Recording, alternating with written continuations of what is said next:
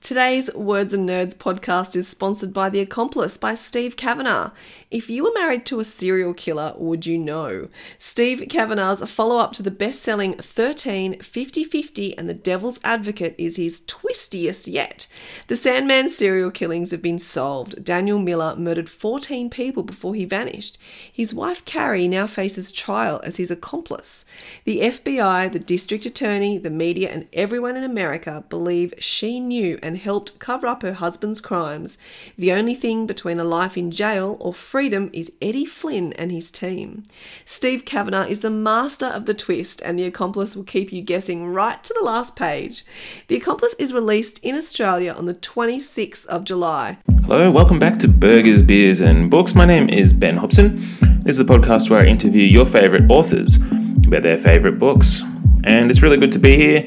I have a couple of things I want to say before we get into today. I have Philip Vukasin is my guest today. We're talking about a really wonderful novel called Stoner by John Williams. I'm realising now that I can pretty safely announce the book. I've been doing this thing where I kind of keep the book title secret for part of the podcast, but then I'm realising now that the title of the book is in the actual title of the podcast, so it's no use. Happy to say now that it's Stoner by John Williams. I love this book, and I'm really looking forward to my chat with Philip about this book, and it's really cool that he's chosen it. He is the author of a book called Modern Marriage, which I recommend you guys go and check out. He's a wonderful author and a great human being. I wanted to say right from the top, the idea with this podcast originally was that I was going to be meeting people in person to sit down, have a burger, have a beer and chat about books. And one of my favourite things to do is to discuss books in a really relaxed way. Unfortunately, it's been a bit funny with the old burger part of the podcast especially. So unless there's some sort of social media outcry, I've been a bit lax with it too, let's be real. I'm not gonna have a burger as often anymore while we do the podcast. I know it's shocking. I know that I'm sure I'm going to get bombarded with angry Twitter comments about just what a sham this whole thing is. But I think the burger in Burgers, Beers and Books, the whole idea is just that's the vibe, okay? So the vibe is the same, and I will still be meeting with people in person to have a burger every so often, if we can, in Brisbane. But when we're over the Zoom call, I think it's a bit... Well, I don't know. I mean, you guys tell me. If you guys want me to keep eating burgers, making all those... Oh, that was weird. I regret doing that. If you want me to keep doing that into the microphone, I guess just let me know on Twitter. All right, well, without further ado, let's get into the chat with Philip. I'm going to say, what up, dog? What up, dog? Hey, Philip, how are you? Very good. That's good. To see you. I'm very, very happy to chat with you. This is the first time we've had I guess it's... Do you count this as a real-life conversation when it's over Zoom?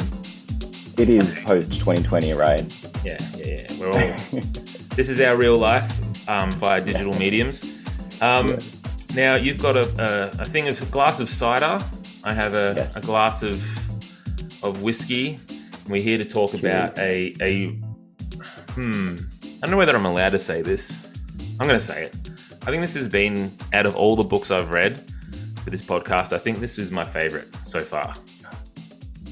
Is that not? Yeah, it's kind of naughty that I said that. Sorry, everyone else. I love all of the books you chose, but there's just sometimes there's these special ones that just they resonate. And I was really moved by this book. I really loved reading it.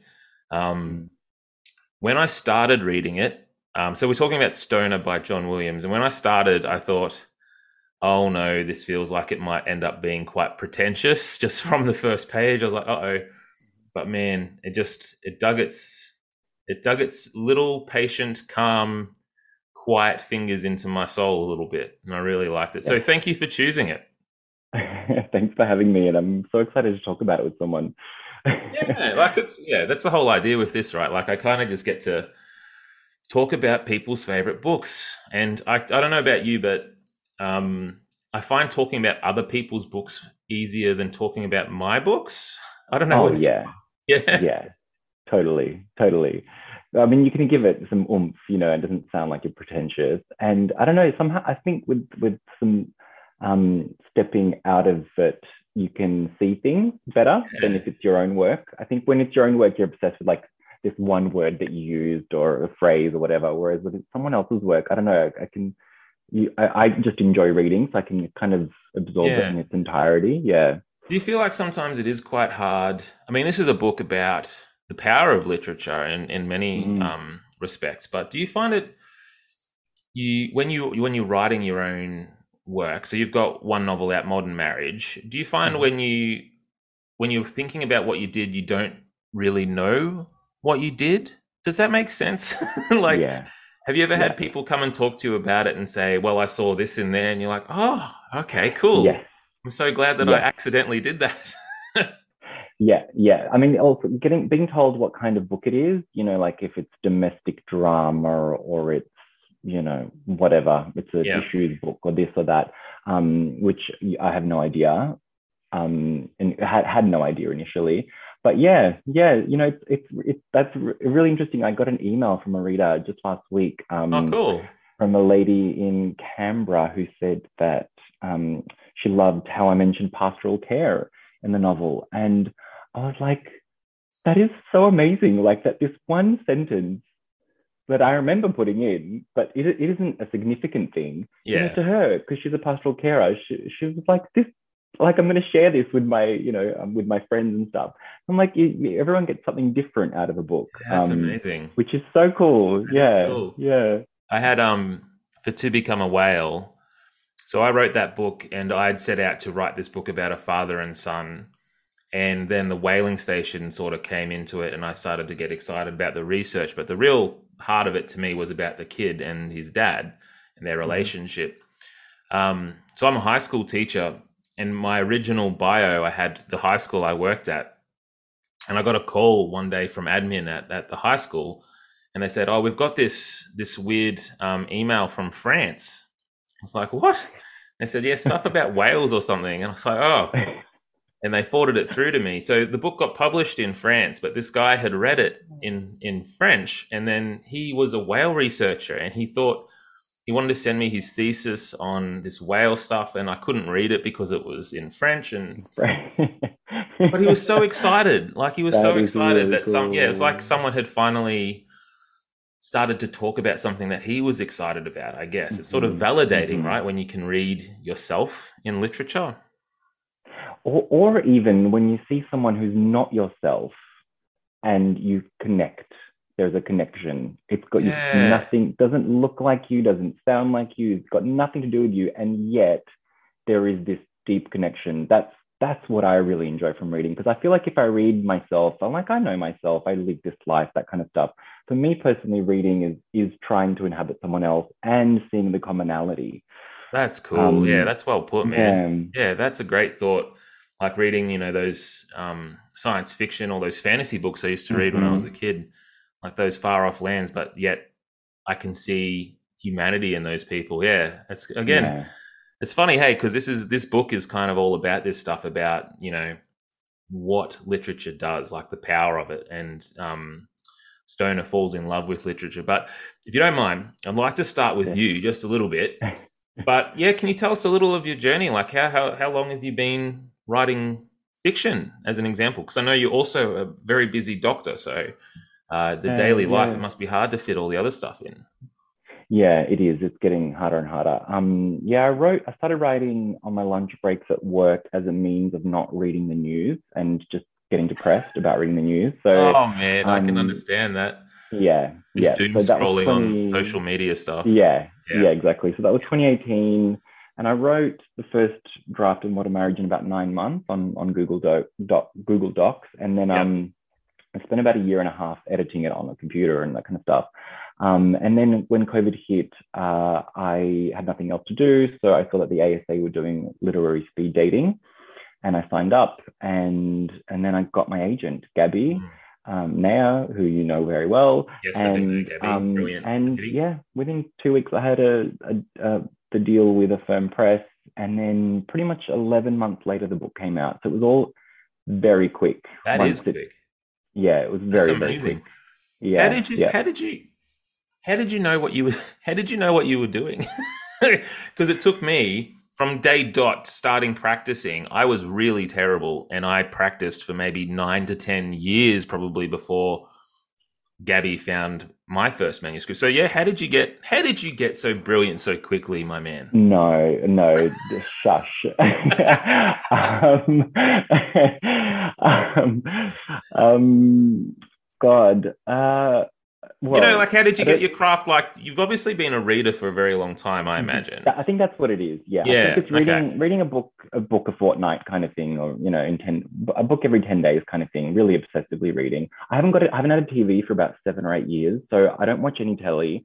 So all I do is read, um, or live, work and that kind of stuff. You look shocked. Oh, Is the it's such screen a good. frozen or? No, no. Yeah, my mouth fell open. I'm sorry, that was a bit awkward. That's an amazing choice. Like you don't have TV and you Yeah, just spend time reading and devouring books. That's amazing, man. yeah, That sounds so like yeah. good for the mind. It really is. It's such a vacuum. Like you can easily. I used to watch it like all the time. It'd be in the background for like 5 hours, and you're just constantly watching it. So I mean, that's what helped. And I think just I internalized maybe story structure. Yeah. And like I was saying to you before we began, I work as a GP, and every day I'm listening to stories. Every day someone comes in, and I can tell if they're saying it in a nice way where it's understandable and I can get all the information, or it's a meandering, difficult, Yeah. obtuse way, and so I guess that's possibly how it happened. Sure. And then obviously writing it needed editing. I hired a freelance editor who gave me a big structural edit, and that all happened before I submitted it. That's awesome. That's such a good idea. So yeah, that was really, really good. Her name's Nicola O'Shea, and she was great. So essentially, when it went to Gabby, my agent, it didn't need any work. And it needed work once the publisher got it. Obviously, there was lots of work then, but on submission, it was It was I'd already looking had. pretty darn good as it went out into publishing land. Yeah, Yeah, awesome. yeah. It is pretty miraculous, man. Like starting in 2018 and then using your lunch breaks to write. Like, and then when did it come out? It was out. Was it 2020? 2021. 2021. 2021. Yeah. That's a Yeah, quick it got bought turnaround from 2020. starting out to, and then it was your first go. Like, had you wanted to write for a while and then just suddenly just clicked and you started, or it just dawned on No, you one day and you no, picked up a pen? pretty much, pretty much. Wow. I've always I've read a lot of books that I thought I could do better. That's probably that was probably the impetus. Which I'm ones? like, or List them. List. or it's like a really, really good plot and a really good story, and the ending I just don't like, and you're like, God, if I could just tweak that. So that's probably where part of the motivation that led to it. Yeah. Yeah, cool. That's really cool. And when did Stoner fall into your life? Like when did that strike you? Oh And God! Start of this year, I know you do a lot of research about your books. I did a lot of research for this, and I actually read it about 3 months ago, yeah, and then I listened to it. I re-listened to the audiobook just 2 weeks ago for this chat, so yeah, it could be up to date, and it was just as good. Maybe even I never reread books. Actually, this is the only book I've ever read twice, wow, unless it was like in English studies. I had to read like whatever The Outsider like 5 times. Othello, 10 times, but I never reread books. This is the first time I've ever reread one, and it was really, really just marvelous. Yeah, so I came across it about 3-4 months ago. I don't even know how. I think it was just I have no idea. I actually have no idea. I think it yeah, was right. maybe So at it the wasn't like from library. a recommendation or anything. It's just one of those books that you just No, got. no, I just literally I think what got me was the name. I'm like, there's a book about stoners. Like Yeah, that's interesting. yeah. And then I turned it over and I'm like, hold on, this is like a vintage Williams. And I'm like, who the hell's Williams? And I'm like, Mm-hmm. why is he vintage? I guess those two things intrigued me. I've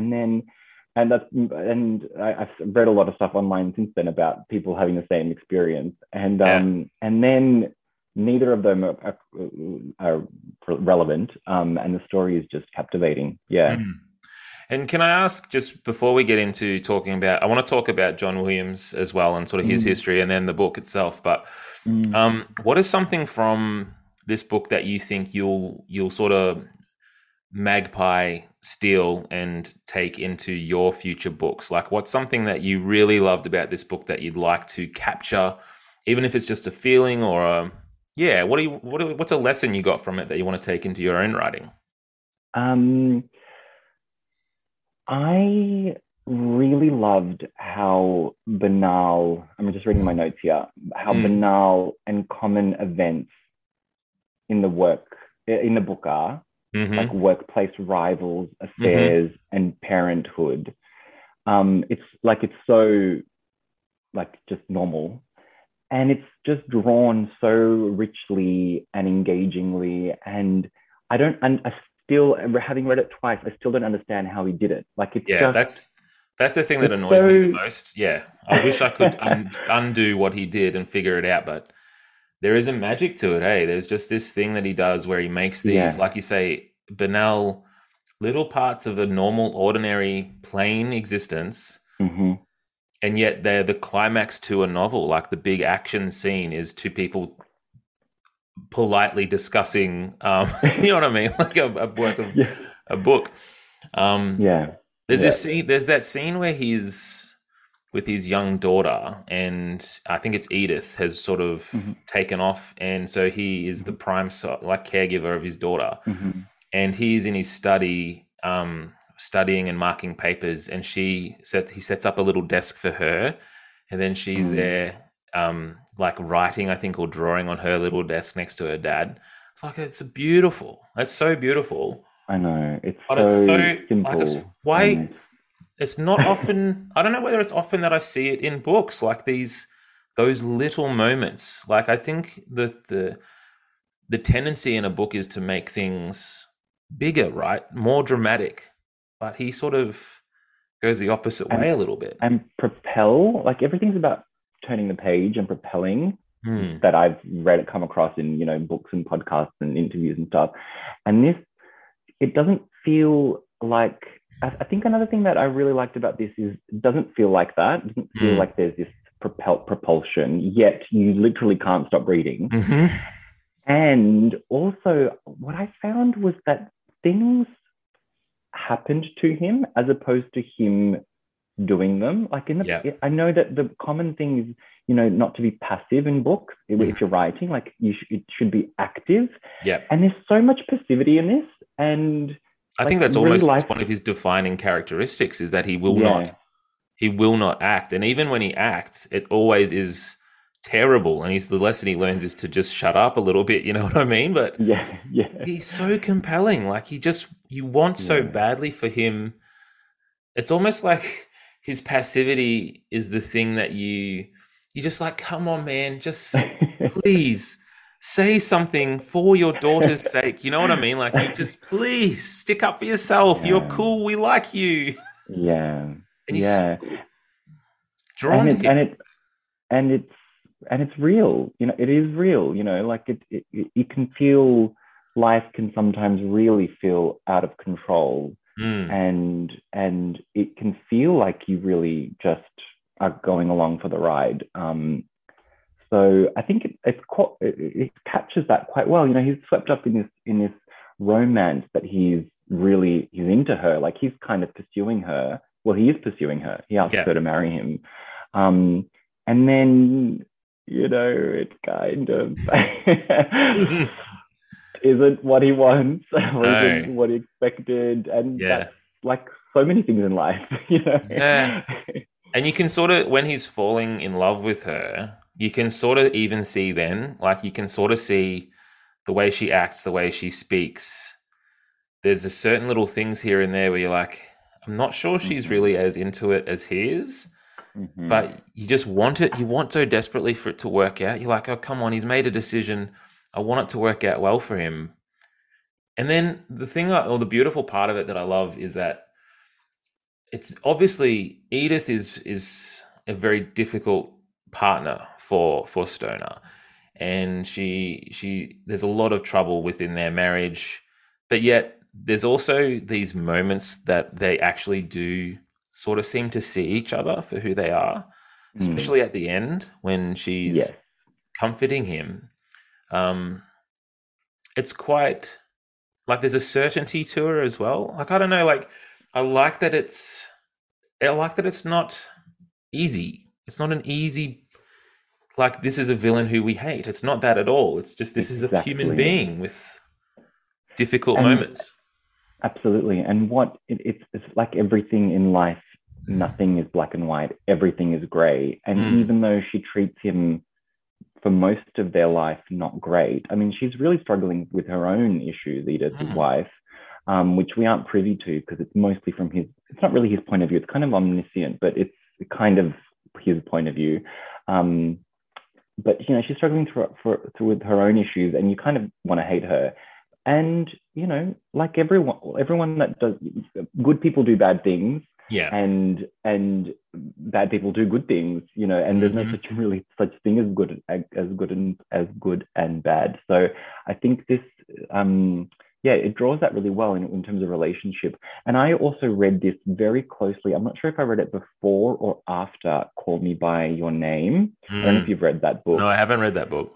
But it's very lusty. It's very young love. It's very hedonistic in terms of sexy, which is lovely. And that's not really real life for a long, like it is for maybe a few weeks or a few months, you know, but it doesn't last decades. And whereas with Stoner, you know, there's these tribulations in their relationship, having kids, you know, work issues, having affairs, this kind of stuff. And yet, you know, they stay together. And even though I don't really like her, at the end, I did like her and I like them together. I'm glad that they stayed together their whole life. It's almost like you want so desperately for something, like some small thing to go right for Stoner. You're just like, please let this thing do just something go right for this poor man who he loves so much. And so all those little moments where it's like he gets to spend that time with his daughter, or he gets to spend that time with Edith, even though most of it's terrible, there's that little bit. And you're like, it's almost beautiful. Like, it's almost like he sees the totality of his life, and he sees these little parts that make it worth something.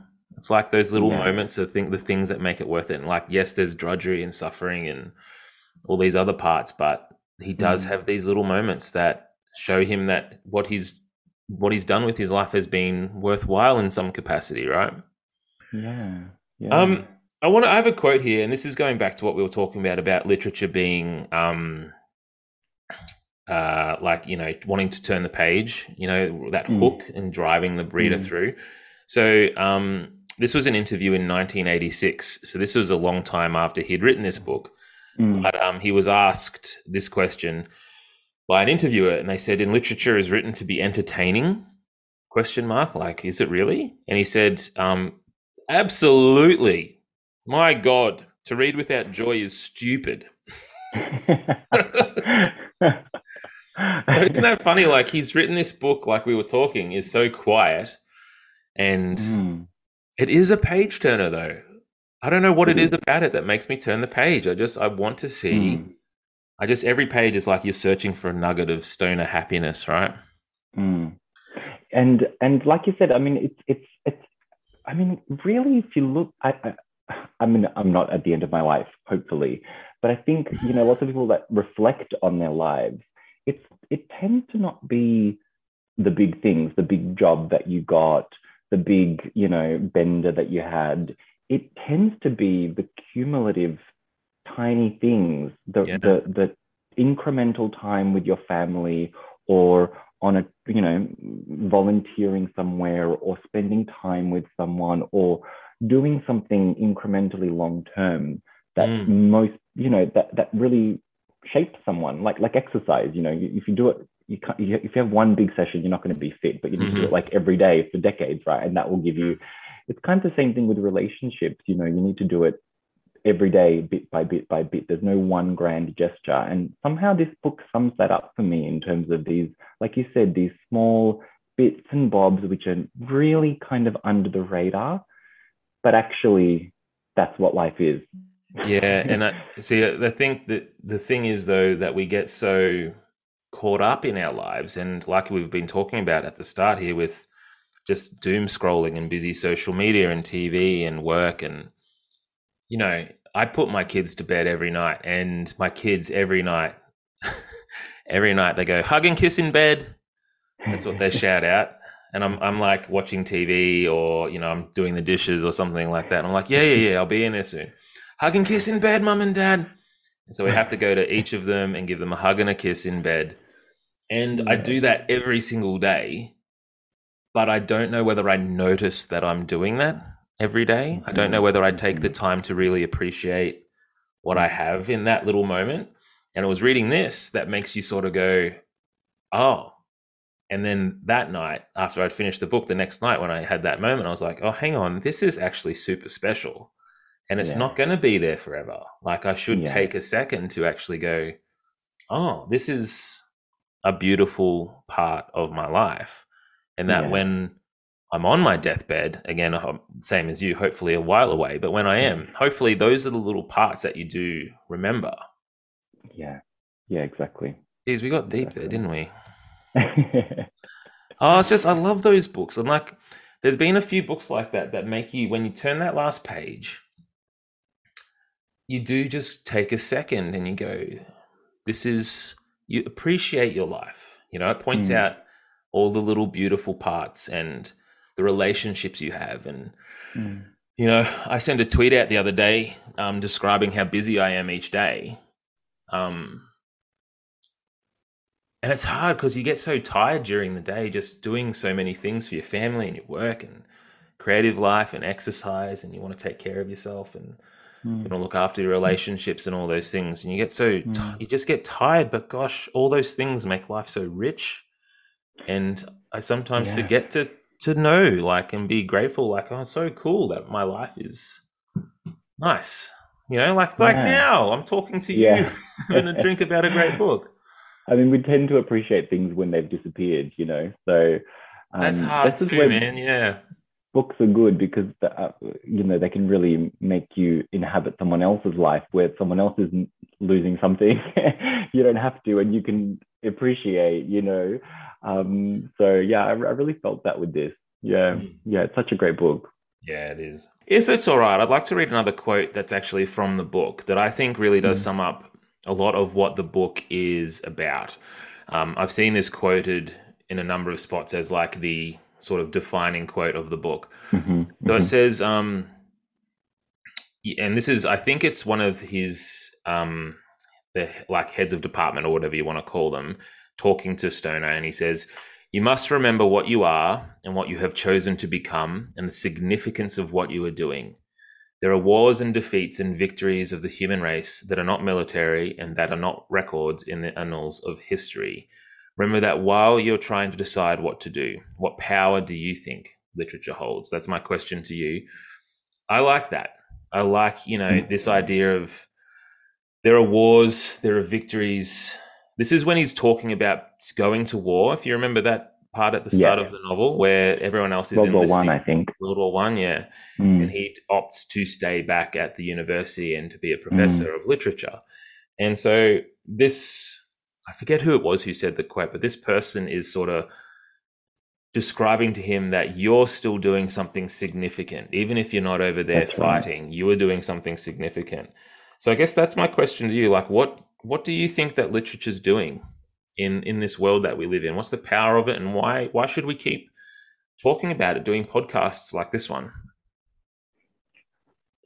Oh gosh, I mean, I think it's a manifestation of something that's just inherent in humans, which is to tell stories and communicate. And I think literature itself, obviously, apart from the just joy of it, like John Williams said. Yeah.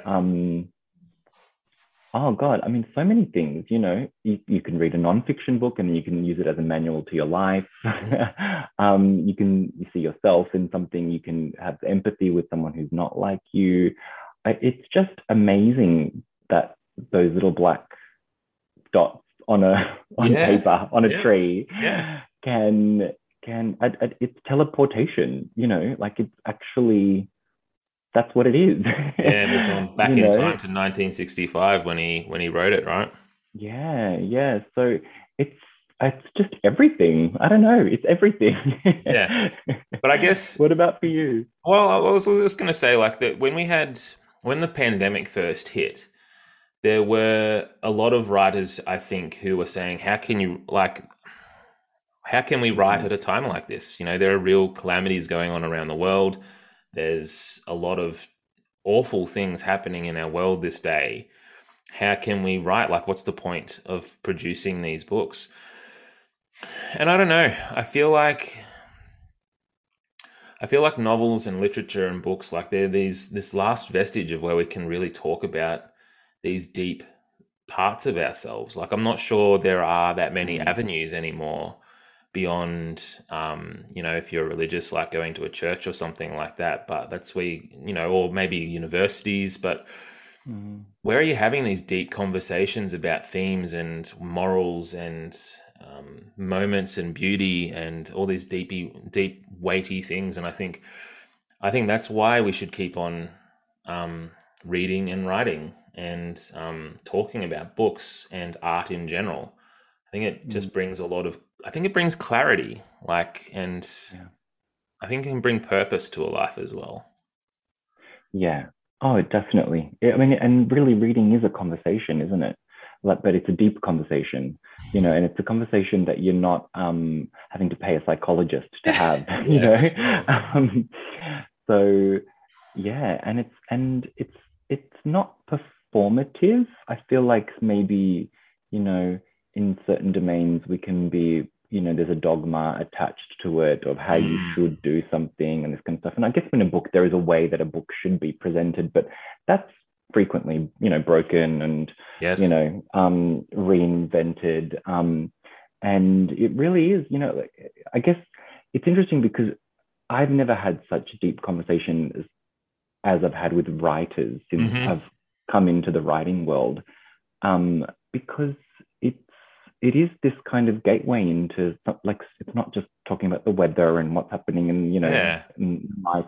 It really is cutting to the core of Some being a important stuff. person and Yeah. the struggles we all feel in different ways, and I guess showing vulnerability. I always found that when I went um on like a book tour or something, like I did this thing called the Writers on the Road book tour with Byron Bay Writers Festival. I think it was in mhm.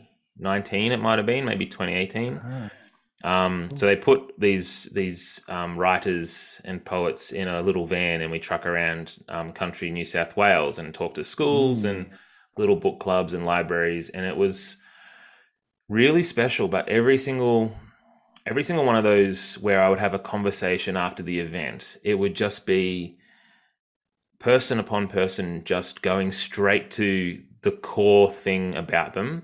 Let me tell you this important part of my life history so then we can discuss it. And like you say, there was no chit chat, getting to know you, weather stuff. It's sort of like a book is sort of like a shortcut into a yeah, person a little bit. yeah, yeah, definitely, I've often thought definitely. about like, do you ever know someone as well as you know a person who's written a book? Like I obviously my wife and I, we are very close, this most intimate person Mm, special relationship who I have. But like I'm not in her mind. Like I don't know what she mm, thinks, and I can never guess how she will react to something. And but reading a book is like this whispered sort of, like you say, it's like a conversation that you get to receive, I guess. yeah, yeah. And you also get to inhabit, parts of yourself that you like hidden, like being an asshole or being a bitch or being, you Yep. know, whatever, being a nasty piece of work. Hmm. Um, you can you can inhabit that, Yeah. and essentially you're showing that part of yourself. Even, I mean, it's fiction, obviously, but it's coming from you. Like, you're creating it. So, Mm. and everyone's got that. Everyone has that. And so in some ways, it's kind of peeling off a little bit of yourself. Yeah. Like Yeah. that is inside you, and it's inside everyone. It's just whether we choose to show it or not. And if you're really writing, you know, semi honestly, then you're showing that part of yourself, I guess, Mm. those bits of yourself. Yeah. Yeah, full on, hey. Let's move into talking about the book Mm. itself. I wanted to start. I've got this is the first time I've done this, but I went onto Twitter and I said I'm going to be talking about this book, and I said, Uh-huh. does anyone have any thoughts on it? Right. And universally loved. I did Oh. read some reviews on Goodreads that weren't positive, but most of the time, people just seem to, especially writers and readers, they just seem to just adore this book. So I've got a Right. couple of quotes here. Les Zig said, "Brilliant book. Such a simple premise and so everyday in its themes." So that's very similar to what we've been talking about. Mm. Um, Alex Duke said, "Great book to read when you're at university." Daniel Pilkington said, "One of my all-time favorite books." Karen Heenan said, Mm. "Quietly drags you into his world. Amazing writing considering very little happens, but you remain so Yeah. engaged." That's what we've been talking about, right? Yeah. Yeah. Um, John Purcell said, so John's just got a book just out, just really Yeah. recently. I just saw his Um, Age article. yeah, so he said, "No novel in recent memory has elicited so many emotions from me." Mm. Pretty huge from him being I such a second that. Yeah. Yeah. well-read person. Nina Killam said, "Quite and devastating." Amanda O'Callaghan said, "One of the rare books I'd read again." Well, this is what you did. Um, Robert Muir said, "Beautiful and sad." Claire Corbould said, "Read it a decade ago and still remain haunted to this day." Hold Wow. on, She hey? was because this is real from my Googling. Yep. It's really became a thing in 2013, I think, when it was published in France. Yeah, Did you come across this? it had a second life. Yeah, we'll get to that in just a sec. Yeah, you're Okay. actually right on with your dates. The last Yeah. one I thought, Lisa Hill, she has this really great review on Yeah. anzlitlovers.com. But she said, "But the unremarkable trajectory of this life, unremarkable, Hmm. is Hmm. transformed into a novel of astonishing power. Melancholy in tone, Stoner is a celebration of victory over the self and the dignity of a quiet and honorable life." Oh, God, she's such a good reviewer. That's good, right? That's like right on. Yeah. Yeah. I love that Yeah. word dignity of a Yeah. quiet, honorable life. Like the quality of a life is not in like we were talking about, it's not in the flashy bits. Yeah. You can have a Yes. quiet and dignified and Totally. honorable life. That's so cool. I love that thought. Well, and it's kind of like it's dignified and honorable to who? Like it's really to yourself. Like Yourself, it doesn't yeah. really matter. It doesn't really matter what everyone else thinks. I mean, everyone else can think that you're the bee's knees and you can feel like absolute shit. Hmm. So the only thing that really matters is do you feel like it's a dignified and honorable life? And ultimately, it does feel like he does think that. He does feel that right at the end, yeah, for sure. Yeah, yeah. Um, so like you said, yeah, the book actually came out first in 1965, but it Hmm. was not a hit, and it only sold a few thousand copies, and that's in America. Yeah. And then it was re-released in 2005, and that's when it started to strike a chord with people. And Uh-huh. then in France, as you said, I think you said 2013. Hmm. Um, I listened to a podcast about this book, about possibly why in America it wasn't as popular. And they were Hmm. saying that perhaps it's because it doesn't feel very American. Like it feels much more British in that this Okay. quiet, reserved university professor who is not flashy and isn't patriotic, doesn't go to war, Right. and is just very quiet and very, yeah, dignified, but also like that stiff upper lip, just carry on, truck on, do the right thing, sort of do your Yeah. best. Don't talk too much about what you feel, not to put a stereotype Yeah. on.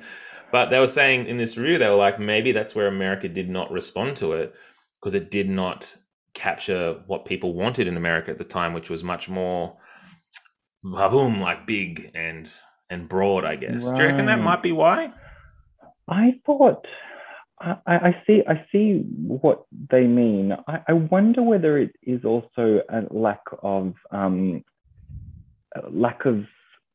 current affairs Mm. that in it. You know, there's really nothing about race. No. There's really nothing about, you know, different states and just, you know, the cultural milieu of America. Yeah. Really, the only thing that really centers it is this background of World War One, and I think it ends before World War Two. I'm not sure. I think it But there's goes World War into Two. World War Two a little bit. I think he gets up into the 1950s. Right, I could be right. wrong, but But yeah, I it's think he kind does of go lives through it. weirdly, it lives in a vacuum a Yes. little bit, apart Yes. from World War One. He's got a small life. Like And he's not. yeah, yeah. And I wonder whether that also just didn't catch the Americans' attention, although it has since, obviously. Yes, it has sense. And he's not. Yeah. He's not very good at anything. Like he hasn't. He's not. You know what I mean? Like most of the time, a protagonist, you want them to have a skill. You want to see them Right. apply that skill in a way where you're like, wow, that's really captivating what that thing is. But Yeah. he tries to Yeah. publish a book and it's a horrible failure. And well, see, this is it though, right? It's a horrible failure. It doesn't sell copies. But right at the end of his life, he still looks at that book, doesn't he? He still feels like he did something with it. And it's to him he did. Wow. It's, I mean, is there anything sweeter for a writer to read than a writer ending his book holding his book in his hands? Yeah. Yeah. um, It was like he was reclaiming it a little bit, you know? It was like he was okay with who he was at the end, you know, and he didn't mind that it maybe no one else had seen him. That wasn't what was important. It was important that he saw him, you know? exactly. What do you attach significance to? You know, if you attach significance to your car or to your child or to your whatever, you know, and obviously there's multiple things that you can attach significance to. And for him, even though it wasn't significant to the world, it was significant to him. Yeah. Yeah. I've also read a couple of things that said this book was really about. There's a little bit of an undercurrent of like a formalist versus modernist structure, and so with the formalist structure, so John Williams in a university and he was surrounded by this modernist movement from people who were writing much more romantically and floridly, and they were just eschewing all the norms and getting rid of rules and just doing whatever the heck they felt like and going on these tangents. But this book is much more straight and narrow. Yeah. Like it's not flashy. There's no flashbacks. There's no, it's just very formal, plain as day book. And then in the actual showdown with Walker, this is kind of what is the argument. Like Walker is the fly by the seat of the pants. I guess the pantser, if you're talking about, right? Just romantic and really invested, but doesn't have discipline, I guess. And then Stoner is obviously our protagonist who we like, and he is much more like, no, you need this discipline. And he sort of, like he verbally completely wrecks Walker in that scene where Walker's trying to present, himself to the board. Yeah. But do you think there's anything to this? Like, what do you think? I don't know whether I ever think about this stuff, like formalist versus modernist, whether I prefer one to the other. I mean, until you'd mentioned that terminology, I'd never really heard it. Yeah. I can see it when you brought it up. Because I like books that write from the gut. Like I like books that are experimental and strange. Like I'm quite a fan of that. But there was something about reading a book that was just a bit plain. It was like a simple food, Yeah. Yeah. I think it's like anything, you kind of need. I think if I read too many books like this, I would be over it. But it felt a bit like a palate cleanser, kind of, because like I said to you, I just read Call Me By Your Name, and it's very rich. It's very, seductive. And I loved it. And there was this stark contrast between the two. So yeah, I guess so that's in that sense. One thing that I really liked about this book, which I hope I can one day partly do, is write someone's life. Yeah. My first Modern Marriage is set in maybe 2 months. The one I'm working on now is set in maybe like 1 month. Mm-hmm. And I just can't seem to really write more than that. And I love these kind of expansive this isn't a multi-generational, but kind of long books. And it's also, like I mentioned at the beginning, I think this is kind of omniscient. It isn't really, isn't, it alludes to something happening in the future. Yeah. It kind of isn't, which, so that I liked as well, because I don't see much of anymore. Yeah, it is. It does feel a little old-fashioned, right? Yeah, exactly. One of the first things I wrote that people seemed to respond to at least a little bit, it was shortlisted for a prize, but it was never published. I wrote this book, and it was about a musician.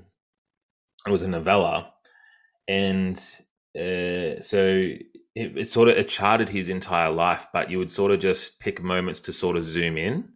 So there'd be a moment from his childhood, and then how he got his guitar, and then it was meeting his wife, and then it was meeting his bandmates, and then it was the breakdown of his marriage, and then he's a mechanic 40 years in the future. He's talking, like I was trying to write a whole life in a novella. Right. I sometimes go back to that. Like I would like to, I think looking back at it now, it was very, I don't think it's quite there yet, but like you say, I like that idea of zooming in on a person's life, and actually it's almost like catching up for drinks with someone who you haven't seen for 10 years. Like, where are you at now? Oh, really? That happened. Yeah. I really like that in a book.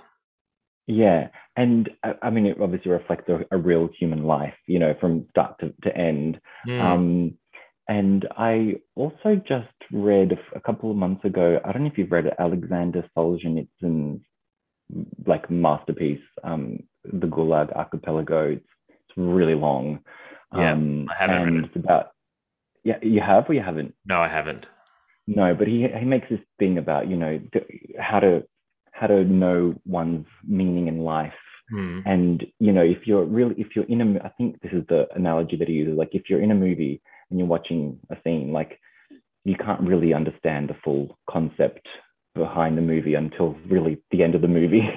And a life is like that. You kind of, while you're living it, you're kind of trying to figure it out, but you can only really kind of grasp it when you look back at the end of your life. And that's what I like about these kind of books, which cover a big expanse of time, because you can really see the movement, the growth, or the not growth, or whatever, or just the different nuances. And the thing he holds on to too, like and I'm sorry, I've forgotten the name of the character who ends up fighting in World War I but passes away, his good friend.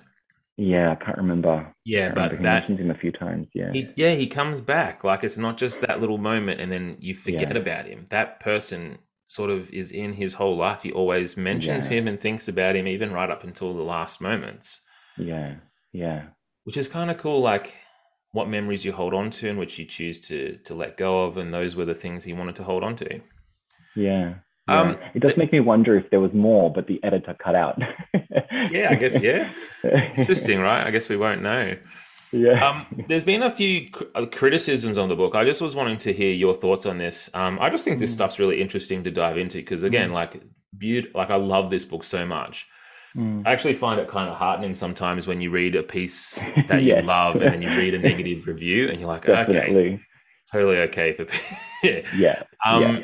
But one of the criticisms was on his portrayal of women, and especially Edith, who is not portrayed in a very flattering way. But I think, to me at least, and I wanted to hear your response on this, but to me, Edith is certainly a sympathetic person. She's also, I think, a very three-dimensional person. Like, she's not just, a mustache twirling, although I guess she wouldn't have a mustache, but she's not a mustache twirling villain. She's got real motivation. You just sometimes don't get to see it as personally because it's not her perspective. So sometimes she can just seem a bit cruel, I think. Yeah. But then also Catherine is portrayed, I think, like as Stoner's equal, if not better, right? Like, she's really interesting and she challenges him and pushes. This is the woman who he has an affair with. Yeah. Yeah. So I was just wondering what had you thought about that as you read it? Did you feel like Edith was sort of an unflattering kind of I guess, a portrait of a woman who isn't motivated or doesn't have agency or that sort of thing? Um, Gosh, I would say I can understand. I can Yeah. understand that analysis of it. I mean, equally, he rips into Lomax, who's a man. Yes. I want to talk And about Lomax in a second, actually. yeah. But yeah, I guess it is a book of its time, and I reckon if it was written now, then women would be portrayed differently. There'd probably be more women in it. Yes. Even in the literature department, there'd be more women, all that kind of stuff. So, Very masculine driven yeah, book, I I feel. think it's a book of its time. Yeah, so I can see that. But I also feel like we're sort of kept out of most of the characters. Like, we don't really know any of them beyond Stoner. Like, even the male characters, we don't. Everyone is sort of kept at a little bit of a distance. Yeah. Like, even his daughter, Yeah. she becomes like this puzzle to him. He doesn't quite. Well, he's very aloof, isn't he? Yeah, he is. He's really an odd guy Yeah. that I sympathize with Yes. greatly. Absolutely. Yeah. The other thing too, the other criticism, and I actually think this one is a little bit more of a stronger criticism, even though I'm not sure I fully agree with it. I can understand this one a little bit better, I think, and that's his portrayal of people with disabilities. So we've got two characters who have disabilities, and that's Walker and Lomax, and they're both. I mean, if you had to pick a villain out of the book, those Lomax. I didn't realize Lomax had. Which one? So, sorry, maybe I'm misusing the character's name. So the one who stands up for Walker, and yeah, he had a very pronounced, he had a very pronounced limp, if you remember. Oh. Yeah. Oh, and that's why he assumes that he's sticking up for him. That's right. Yes, exactly. Yeah. So he goes, right. okay, well, he's sticking up for him because they've both got these disabilities, and so they'll stand up for him. And so people are like, that's that very James Bondy thing of, the person with the facial scar is therefore evil, and it's kind of not a great representation of a person with disability. So I can actually kind of see, again, this is me talking, so I can't identify with this, so I'm not the person to speak on it, but I do understand that criticism, I think. What are your thoughts on that? Oh, yeah, definitely. And I think, there's got to be conflict in a book. Like, there's got to be some idiots. There's got to be some, and I think people really do think like that still. Yeah, and I think, people with disabilities can be villainous as well. I think the biggest problem they had was that there were only two people with disabilities in the book, and they both were the antagonists. You had one, you know what I mean? If there was a sort of an equal one, like it would have been a little bit maybe more sensitively portrayed. But again, this was written in 1965, so you sort of we didn't have that language back then. Yeah, but I guess he had to kind of link why he's protecting him so much. Why he's so adamant. And at one point, him and another colleague are like, it's not what you think it is, i.e. they're not having an affair, like a gay affair. It's probably that other thing. So it kind of sticks to not, politically correct. But again, people really have these conversations. People really think like that, and I think personally, I like to see. I like to read books that aren't glossing over real life and making it look not how it is. Even if it's uncomfortable, when it's uncomfortable, Totally get that. Yeah.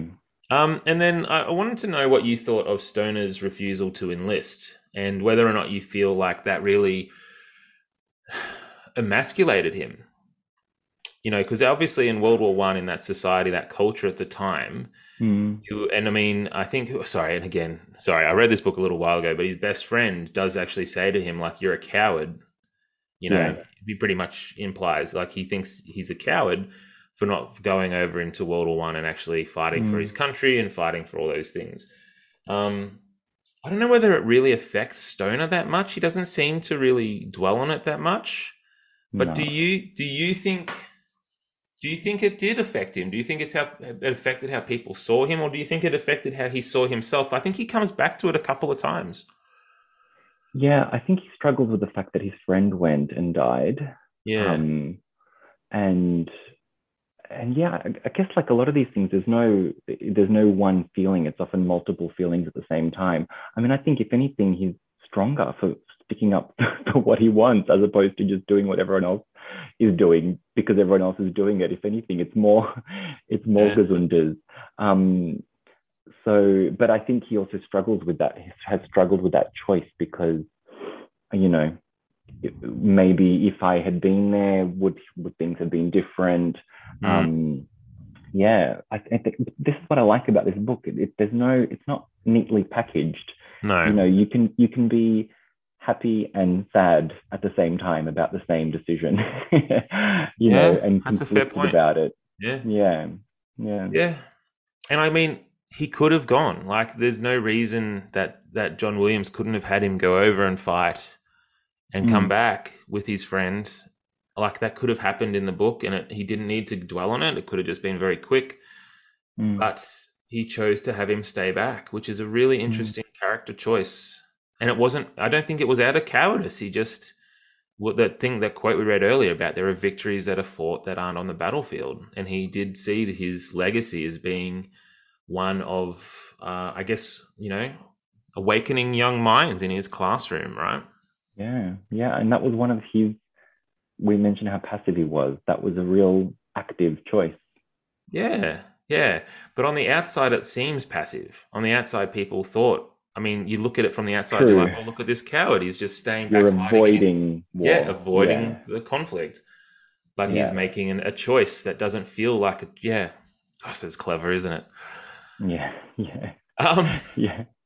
So just to finish up, last pitch, we're talking to listeners of Words and Nerds and of this podcast. And I guess last pitch, why should people pick this book up? If you're selling it to someone, what would you say? This is the kind of read that will make you look at the most quiet moments in your life and truly appreciate them. Mm-hmm. Yeah, that's fair. I pay that. I feel like I want to go reread it now. Yeah. And thank you so much. I really appreciate you choosing this book and taking time to talk with me today. I